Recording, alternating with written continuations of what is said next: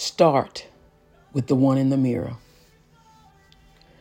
When we look in the mirror, we see ourselves, the one God created and equipped.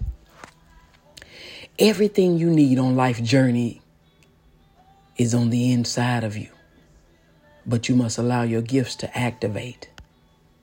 Yes, you were given emotions, but you must keep them intact. Don't be led by them. Words hurt, but only allow the labels that God has given you to remain on your life. I am who God says I am. It takes much prayer for strength to endure. It's time to graduate from people.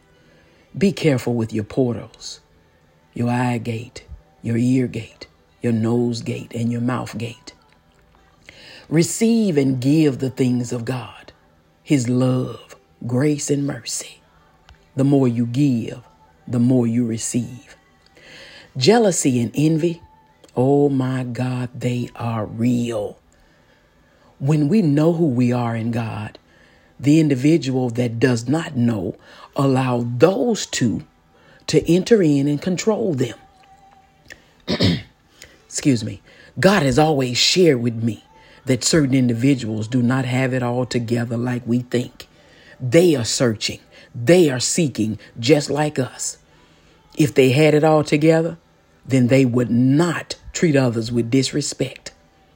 God's children know to do unto others as we would have them to do unto us, and not base it on the other person's actions toward them. Allow the individual in the mirror to become in a repentant state, asking God for forgiveness from Him, from others. Live the abundant life God promised you with the peace that God promised you.